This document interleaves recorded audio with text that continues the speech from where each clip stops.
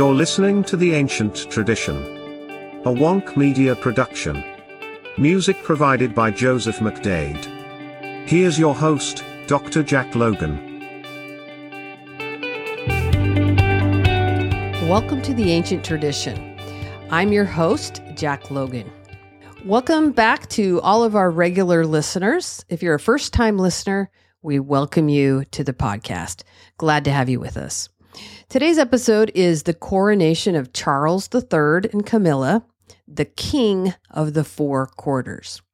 The upcoming coronation of Charles is of utmost importance to this podcast because the coronation of kings is a central characteristic of the original religious tradition, the ancient tradition.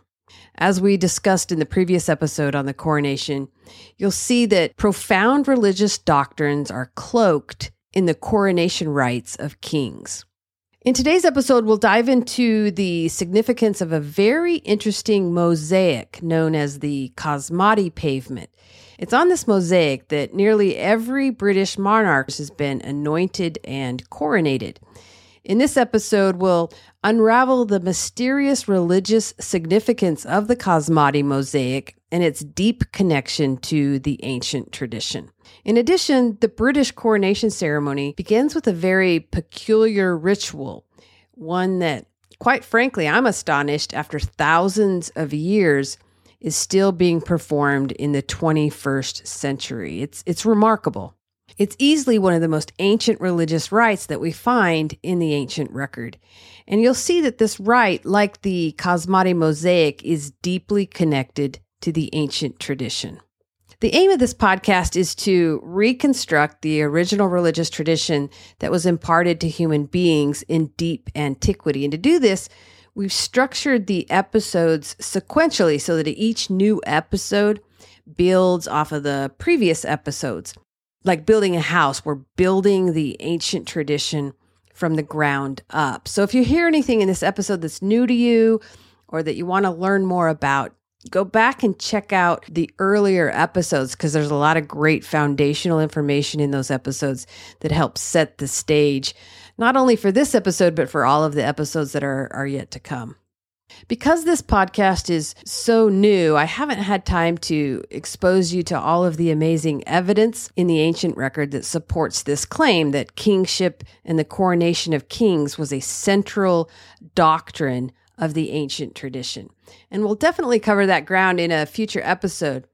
But with the coronation of King Charles III on the horizon, we just can't pass up this opportunity to talk about these rites while they're happening. Knowing how the coronation rites tie into the ancient tradition will greatly enhance not only your understanding of what's taking place during King Charles's coronation, but it will also help you understand the profound role kingship plays within the ancient tradition. In earlier episodes, we established that God, the supernal sacral king, revealed to human beings a form of civil government that was patterned after the form of civil government in heaven, kings and kingship. In heaven, God reigned as King of Kings. And upon completing the creation, God, represented by the radiant tree of life, appointed Adam, the first man, to be a vassal king over his creation, the earth. And we established in episode number 4 that the coronation of Adam took place in the Garden of Eden, which was God's temple or sanctuary. God, the tree of life, crowned Adam, his vassal sacral king, in the Holy of Holies in his temple. And we established in episode number 5 that the right to this vassal sacral kingship was passed down through Adam from father to firstborn righteous son, of which Enoch, the seventh from Adam, was the rightful heir. In our last episode, we established that all over the world, from Mesopotamia to Egypt, to the Maya in Central America, and from Moses of the Bible, to the mythic Prince Jason of the Argonauts, to King Charlemagne, the king of the Franks, that they tied their kingship directly to a sacred tree, the tree of life. And why did they do this? Because association with the tree of life, or the sacred tree, symbolized to those whom they were to govern that they were the legitimate vassal sacral king chosen by God, the King of Kings, the tree of life. As God's vassal sacral king, the earthly king was to be understood as God's representative on earth. And as such, the king was understood as a lesser Yahweh, or could be conceived of as a lesser tree of life. And as such, the earthly king effectively represented God on earth. We also learned that all true kings hold scepters. Why? Well, as we saw in the previous episode with the Mesopotamian king Emiduranki, the Mesopotamian Enoch, that the scepter given to King Emiduranki upon his enthronement was a branch of the sacred tree. Holding a branch of the tree of life in his hand, the king and all kings, whether they know it or not, are conveying to those they govern that they have been given the power and authority to rule as an earthly king directly from the tree of life, or God himself. The earthly king holds the power and the authority of God in his hand. With that foundation, let's jump into today's episode. And I want to start by walking through the coronation ceremony as it will happen on May 6th in London. So on May 6th, Charles, along with a procession of clergy and other dignitaries, will enter Westminster Abbey to the anthem Psalm 122, I Was Glad. And this is known as the King's Procession. If Charles follows protocol, he'll be wearing the crimson surcoat and the robe of state of crimson velvet, though I've heard that he doesn't plan to wear some of the traditional royal vestments, so we'll have to wait and see. And all of this will take place in Westminster Abbey. And this is important because there are several architectural and artistic features of the Abbey that directly link the coronation rites to the ancient tradition. The first coronation at Westminster Abbey was held in 1066 AD for William the Conqueror. And with the exception of a couple of kings who were never coronated, every British monarch since 1066 AD has been coronated in Westminster Abbey. And Charles will be the 40th British monarch to be crowned there. Westminster Abbey is formally named the Collegiate Church of St. Peter at Westminster, and it was chartered in 1042 by King Edward the Confessor, with the express purpose that it serve as a royal burial and coronation church for future British monarchs. A couple of centuries after King Edward died, the church was demolished and rebuilt by King Henry III on a much grander scale, and that's the abbey that we see today. Westminster was the first church built in England in the form of a crucifix, where the two arms of the crucifix cross, which is directly in front of the high altar. One ascends 5 stairs and steps onto a large platform known as the Cosmati pavement. And it's this beautiful, recently restored mosaic. It's made of lapis lazuli, alabaster, and marble, and a variety of different colorful glasses. And if one's looking from above and you look down on the Cosmati pavement, it looks like a 13th century depiction of the cosmos. There's thousands of miniature stars and large swirling circles of what could be planets or suns.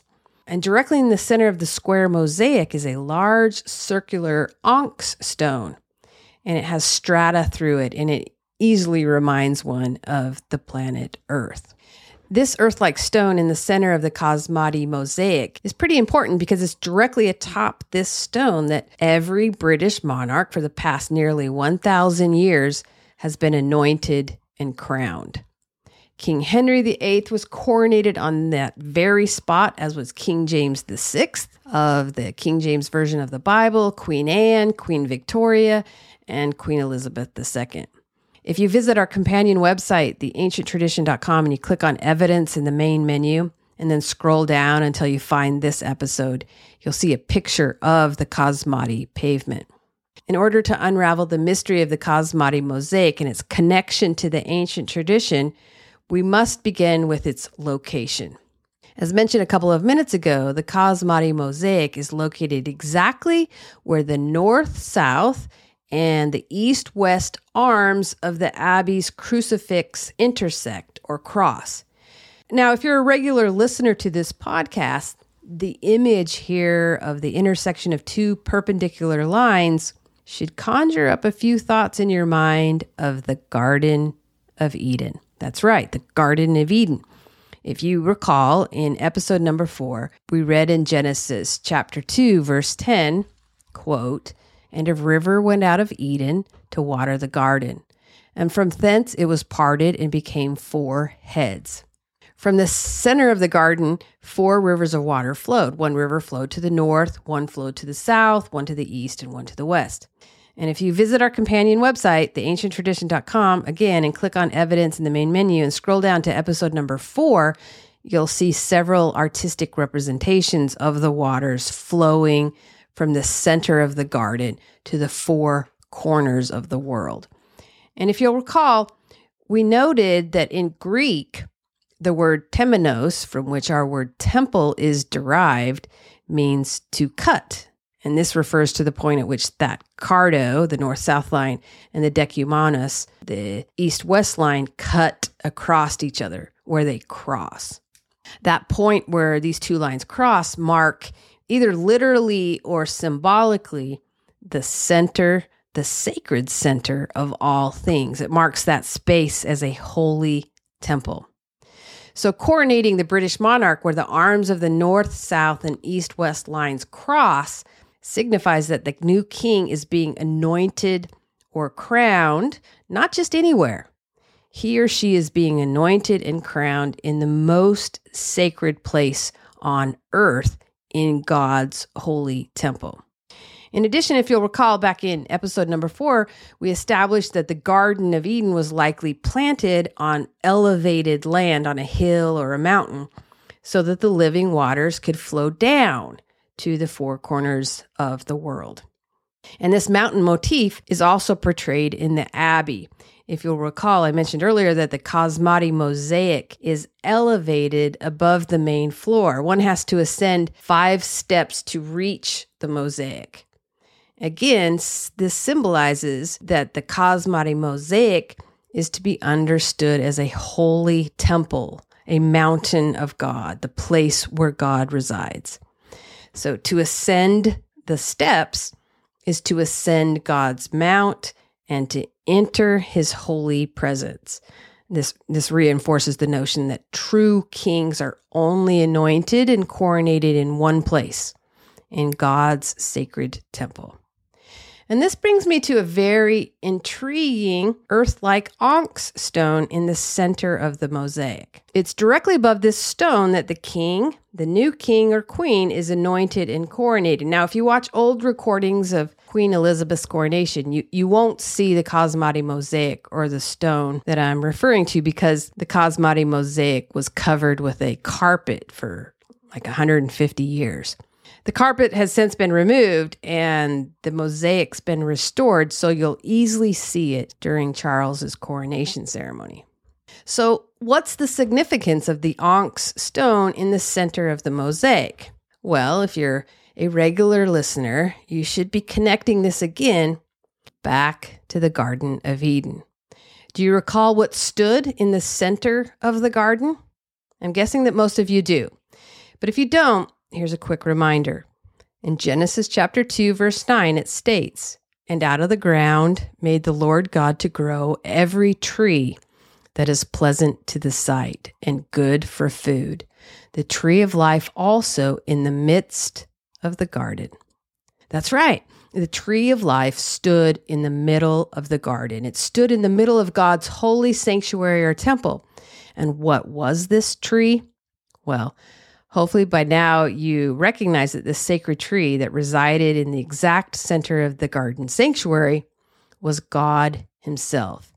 God resides in the sacred center of his temple.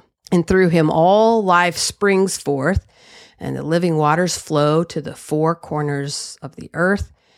And recall in episode number 5, when the ancient patriarch Enoch, in chapters 20 and 22 of the Book of the Holy Secrets of Enoch, ascended to the highest heaven, he saw God seated on his throne. And Enoch says, quote, "I saw the Lord sitting on his highest throne. I saw the Lord's face like molten iron and poured out and emitting sparks and glowing. It is incomprehensible, marvelous, and supremely awesome. The tree of life that stood in the center of the garden temple symbolically represented God seated on his throne in his holy heavenly temple. So God resides in the sacred center of all things. And that sacred center is referred to in the Judeo-Christian tradition as the Holy of Holies. God resides in the Holy of Holies. So I hope you see where this is going.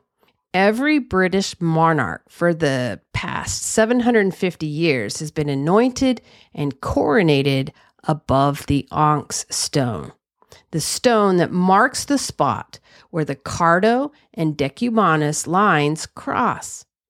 It represents the summit of the mountain temple where God planted a garden sanctuary or temple. It marks the exact spot where the tree of life stood. It marks the spot where God sits on his glorious throne in his holy temple. And as a quick aside, it's very, very likely that this is where we get the phrase, X marks the spot. And as you'll see in future episodes, literally all over the world, peoples of all times and all places use where the north-south line and the east-west line cross to mark their most sacred shrines and temples and sanctuaries. So for a British monarch to be anointed and coronated on this stone is akin to proclaiming that the British monarch has been anointed and coronated by God, the tree of life, in the Holy of Holies. Now, where have we heard this before? If you're a regular listener, again, this should take you right back to the Garden of Eden, where we learned in episode number 4 that God made Adam and Eve a king and a queen. In Genesis chapter 1, verses 27 and 28, it reads, "So God created man in his own image. In the image of God created he him. Male and female created he them. And God blessed them, and God said to them, Be fruitful and multiply and replenish the earth and subdue it and have dominion over the fish of the sea, over the fowl of the air, and over every living thing that moveth upon the earth." You know, this is also corroborated in the book of the Holy Secrets of Enoch, where Enoch relays to his family what he saw during the heavenly ascent. And in chapter 58, it reads, "In the days of our forefather Adam, the Lord came down to the earth for Adam's sake. The Lord appointed him king over all and subjected to him all things." So we see a striking parity here between Adam, who was made a king by God in the garden sanctuary, the Holy of Holies, and the British monarch, who is anointed and crowned, at least symbolically, by God in the sacred center of all things, the Holy of Holies. And note here that the Genesis text is written in the plural. God gives Adam and Eve dominion over the earth. God not only made Adam a king over his earthly creation, he also made Eve a queen over his earthly creation.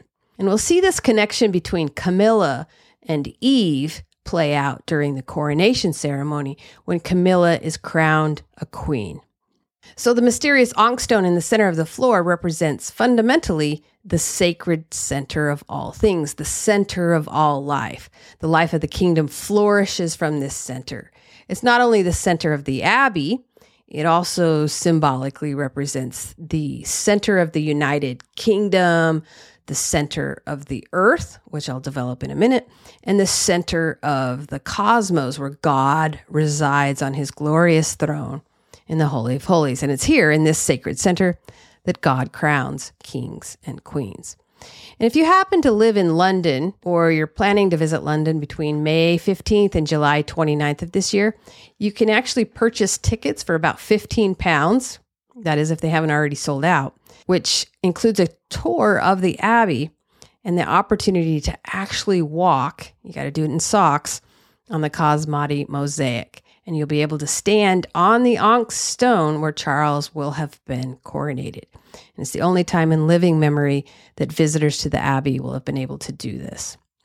It's important to point out, however, that although the architects and artisans who built Westminster Abbey did an excellent job of symbolically connecting the coronation of the British monarch to God, who reigns as the King of Kings on his heavenly throne, Westminster Abbey is not a temple. Temples are fundamentally different than cathedrals or churches or chapels or synagogues. Pretty much anyone can enter a cathedral or church. But as we learned in the Genesis account, the tree of life, God on his throne, is guarded by cherubim and a flaming sword. And I haven't had a chance to develop this aspect of the ancient tradition yet, but this theme of guards protecting God's throne is so pronounced in the ancient world and so widely dispersed across the continents that we can safely argue that it is one of the original tenets of the ancient tradition. As you'll learn more fully in future episodes, human beings must meet certain qualifications to enter God's presence, to enter the Holy of Holies. And those who don't meet those qualifications are prevented by guards from entering. You can't just pay £15 and get in. Those who enter must themselves be sacred, else they would profane God's temple. So the guards protect the sanctity of God's home. Although Westminster Abbey is not a temple, and the coronation ceremony is more likely than not an imitation of the original, they both still do an excellent job of symbolizing many of the profound theological tenets expressed in the ancient tradition. Now, after Charles processes into Westminster Abbey with the clergy and other dignitaries, and the anthem from Psalm 122 is sung, Charles stands beside the coronation chair, which we noted sits directly above the Cosmati mosaic onyx stone. And after this, a peculiar ritual takes place, and it's known as the recognition. The Archbishop of Canterbury, presently Justin Welby, who is the highest-ranking cleric of the Church of England, followed by the Lord Chancellor, the Lord Great Chamberlain, the Lord High Constable, and the Earl Marshal, walks to the east. And there the Archbishop addresses the congregation that's seated in the eastern arm of the abbey. And he says, "Sirs, I here present to you Charles, your undoubted king. Wherefore all you who are come this day to do your homage and service, are you willing to do the same?" And the audience in the east arm then replies, "God save the king," and trumpets blare. From there, the Archbishop moves to the south, faces the congregation seated in the southern arm, and repeats the recognition. They exclaim, "God save the king," and then the trumpets blare. The Archbishop then moves to the west. He repeats the recognition. The audience seated in the western arm shout, "God save the king," and the trumpets blare. And from there, the Archbishop moves to the north, repeats the recognition. The congregation in the northern arm exclaims, "God save the king," and the trumpets blare. Now, you might think the Archbishop does this because the abbey is set up in a crucifix form, and it's just the polite thing to do to address the congregants seated in each of the arms. But this would be incorrect. This peculiar ritual is incredibly ancient. It's one of the most archaic rituals tied to kingship in the ancient world. And honestly, I'm quite shocked that it's so well preserved up to the modern day. It's a bit mind-boggling to me. To understand this ritual, we need to head to Egypt, to the very first dynasty, to the reign of King Menes, who ruled about 3150 BC. And now that's nearly 5,000 years ago. We don't know a lot about King Menes' enthronement ceremony, but we do know quite a bit about an enthronement celebration that was held every 30 years after the king took the throne, and it's known as the Sed Festival. The Sed Festival was one of the most important and one of the most ancient religious festivals that was held in ancient Egypt. The celebration was held to renew the strength and the vitality of the reigning pharaoh and to mark the beginning of a new era of the pharaoh's reign. It was kind of looked at as generational, starting with each new generation. A key feature of the said festival was a ritual known as crossing the field. Sometimes it was known as running the circuit or running the king. And for this ritual, the king dressed in a royal kilt, and he would run around a specially constructed course that marked the boundaries of a field. And the course was typically marked by a series of boundary markers or stations known as Hebsed pavilions. And at each of these pavilions, the pharaoh would touch or embrace the marker. Henry Frankfurt, who wrote one of the most important books on ancient Egyptian kingship, said this of the ritual. Quote, "The king crossed the piece of land in its length and breadth, the whole of the performance, which implied a fourfold course according to the points of the compass, north, south, east, and west." In other words, the king ran in a circuit along the perimeter of the field from cardinal point to cardinal point, and then he'd stop at these Hebsed pavilions, which were placed at the north, south, east, and west, or which marked some of the key features of the surrounding landscape. A text from Edfu confirms Frankfurt's interpretation, and that text reads, "I have run holding the will which my father has given me before Geb." And now Geb was the ancient deity for earth. "I have passed through the land and touched its four sides." Okay, now why would the king do this? What did it symbolize? Frankfurt continues, and he says, quote, "In his hand, the king holds a small object, the house document, which sets out a transfer of ownership, which would be similar to a land deed today. It's thought sometimes that the will merely shows that the king is entitled to dispose of the field which he crosses. This seems too limited a view altogether. In fact, we do not know that an actual piece of land is involved at all. It may very well be that an area was marked out in the temple court to symbolize Egypt as a whole. The king, by crossing this field, would dedicate it and therewith Egypt to the gods, and at the same time assert his legitimate power over the land. So according to Frankfurt, the field which the king circuits represents the land of Egypt. By symbolically circuiting the boundaries of the land with the land deed in his hand, the king is establishing that he's the legitimate ruler of Egypt. And by performing this ritual, the king is asserting his dominion over the entire land of Egypt and its inhabitants. In this ritual, the four cardinal points are used to symbolically convey the geographical totality of the land of Egypt. And we see this association between the cardinal points and geographical totality all over the world. There's also evidence in the ancient Egyptian record to suggest that the king, by circuiting the cardinal points, is asserting dominion over more than just the land of Egypt. In ancient Egypt, the phrase, quote, "as far as the rays of the sun disk," was commonly used to express the vast extent of the king's power and dominion. So wherever the sun's rays shined, the king had the legitimate right to rule there. If we return to the text from Edfu that I just read, it continues, quote, "The good king who runs round fast, holding the will, he runs crossing the ocean and the four sides of heaven, going as far as the rays of the sun disk passing over the earth." From this text, running the circuit from cardinal point to cardinal point symbolized much more than the king's dominion over the land of Egypt as we understand it. It symbolized that the king had dominion as far as the rays of the sun disk, which meant the king had dominion over the entire world. So we see as far back as the first dynasty in Egypt that the cardinal points were used to symbolize the geographical totality of the entire world. So let's quickly jump back to the Garden of Eden account in Genesis. There we see the living waters flowing from the sacred tree of life in the sacred center of the garden sanctuary, from which it parts into four heads. And those four heads flow to the 4 points of the compass.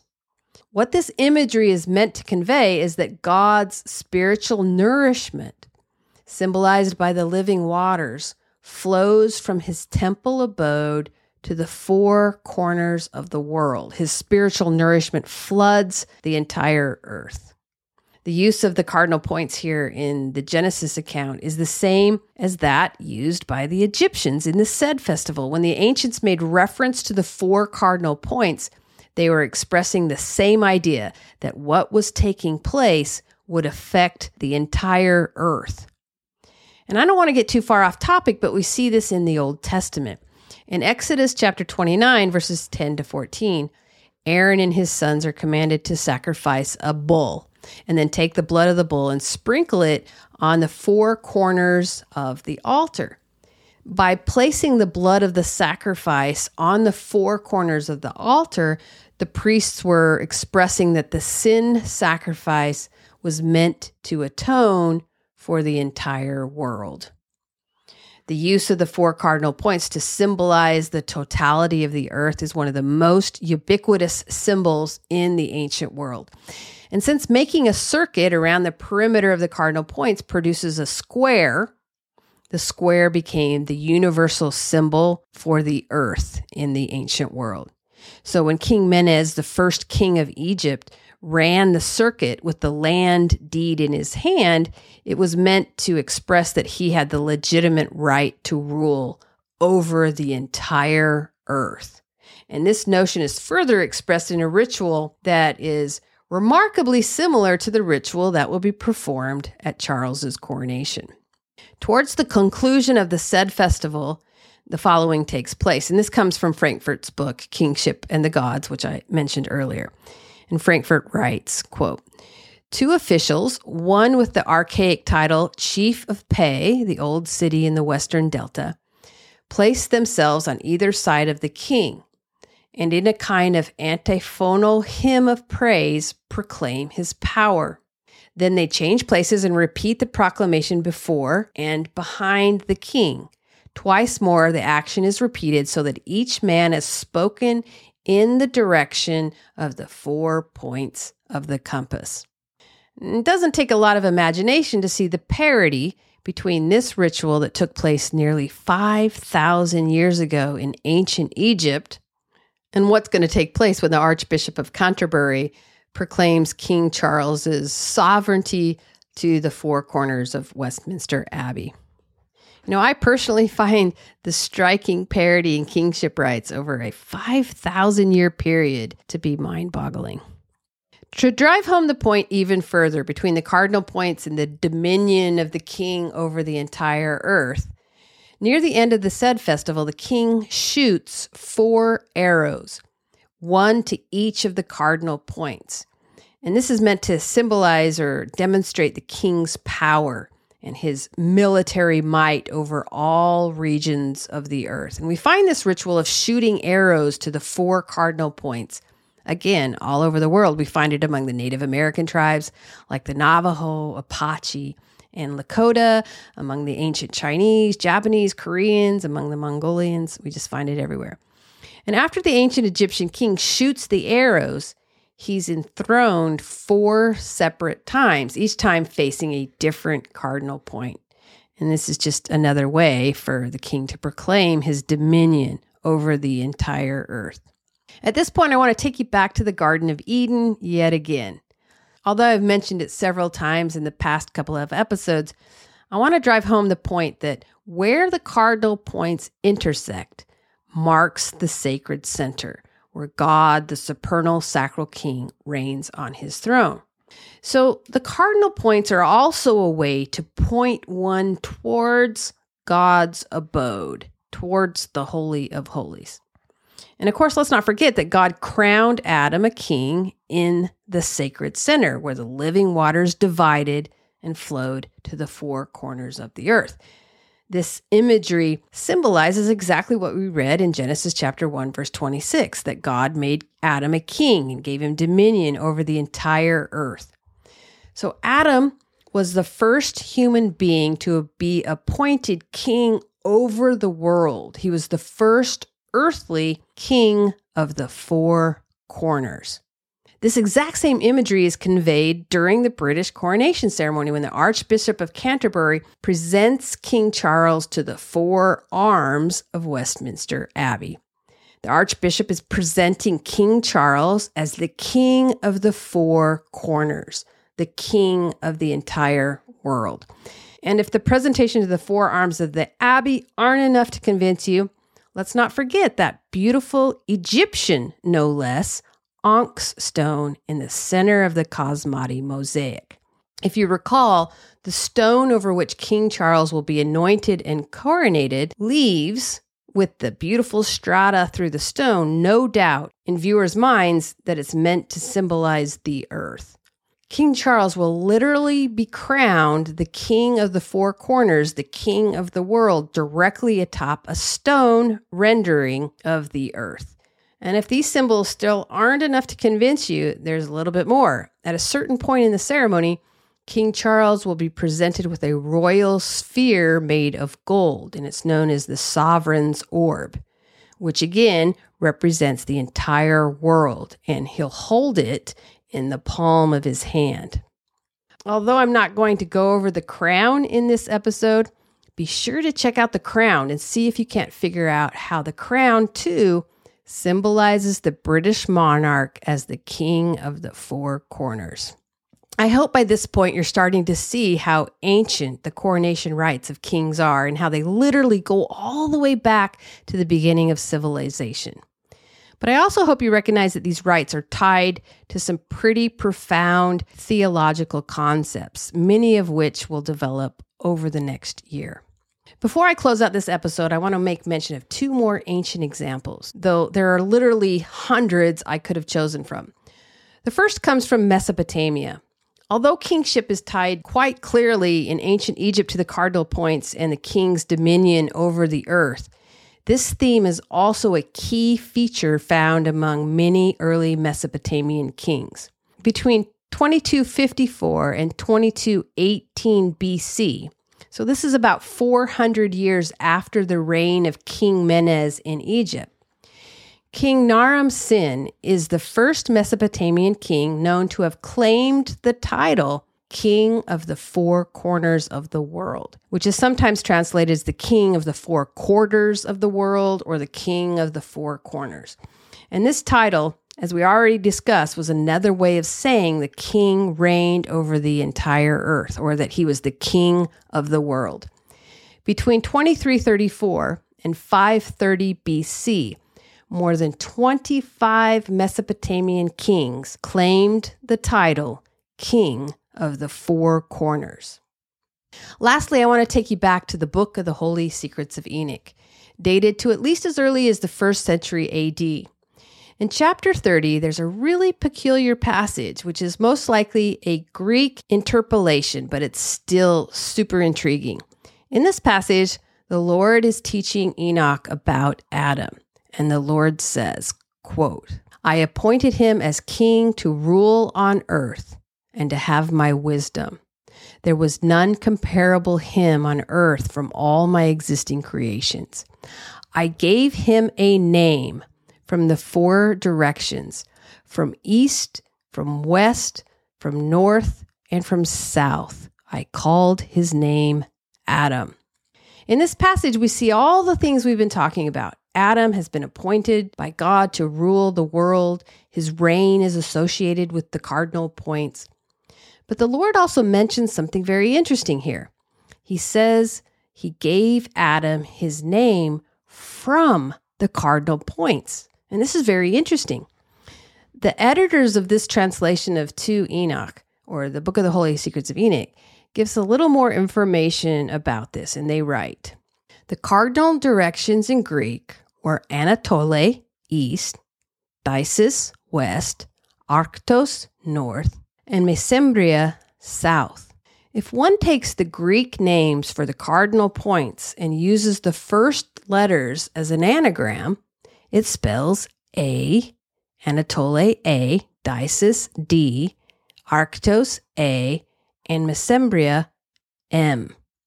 In Greek, the cardinal points are, or spell, A-D-A-M, Adam. So Adam is the cardinal points. Considering what we've learned in this episode, the association between Adam and the cardinal points makes complete sense, especially since he was the original earthly king of the four corners. And did I mention the Greeks put that in there over 2,000 years ago? They knew about Adam as the king of the world. That's the ancient tradition. On May 6th, 2023, King Charles III will be crowned symbolically as the next Adam, the next king of the four corners. That wraps up this edition of the Ancient Tradition. I hope you learned something new, and I hope you've gained a better understanding of the British coronation ceremony and how deeply enmeshed it is with the ancient tradition. We'll pick up where we left off this discussion in our next episode. For now, I'll leave you with the words of William Shakespeare. Knowledge is the wing wherewith we fly to heaven. I'm Jack Logan. You've been listening to The Ancient Tradition, a Wonk Media production.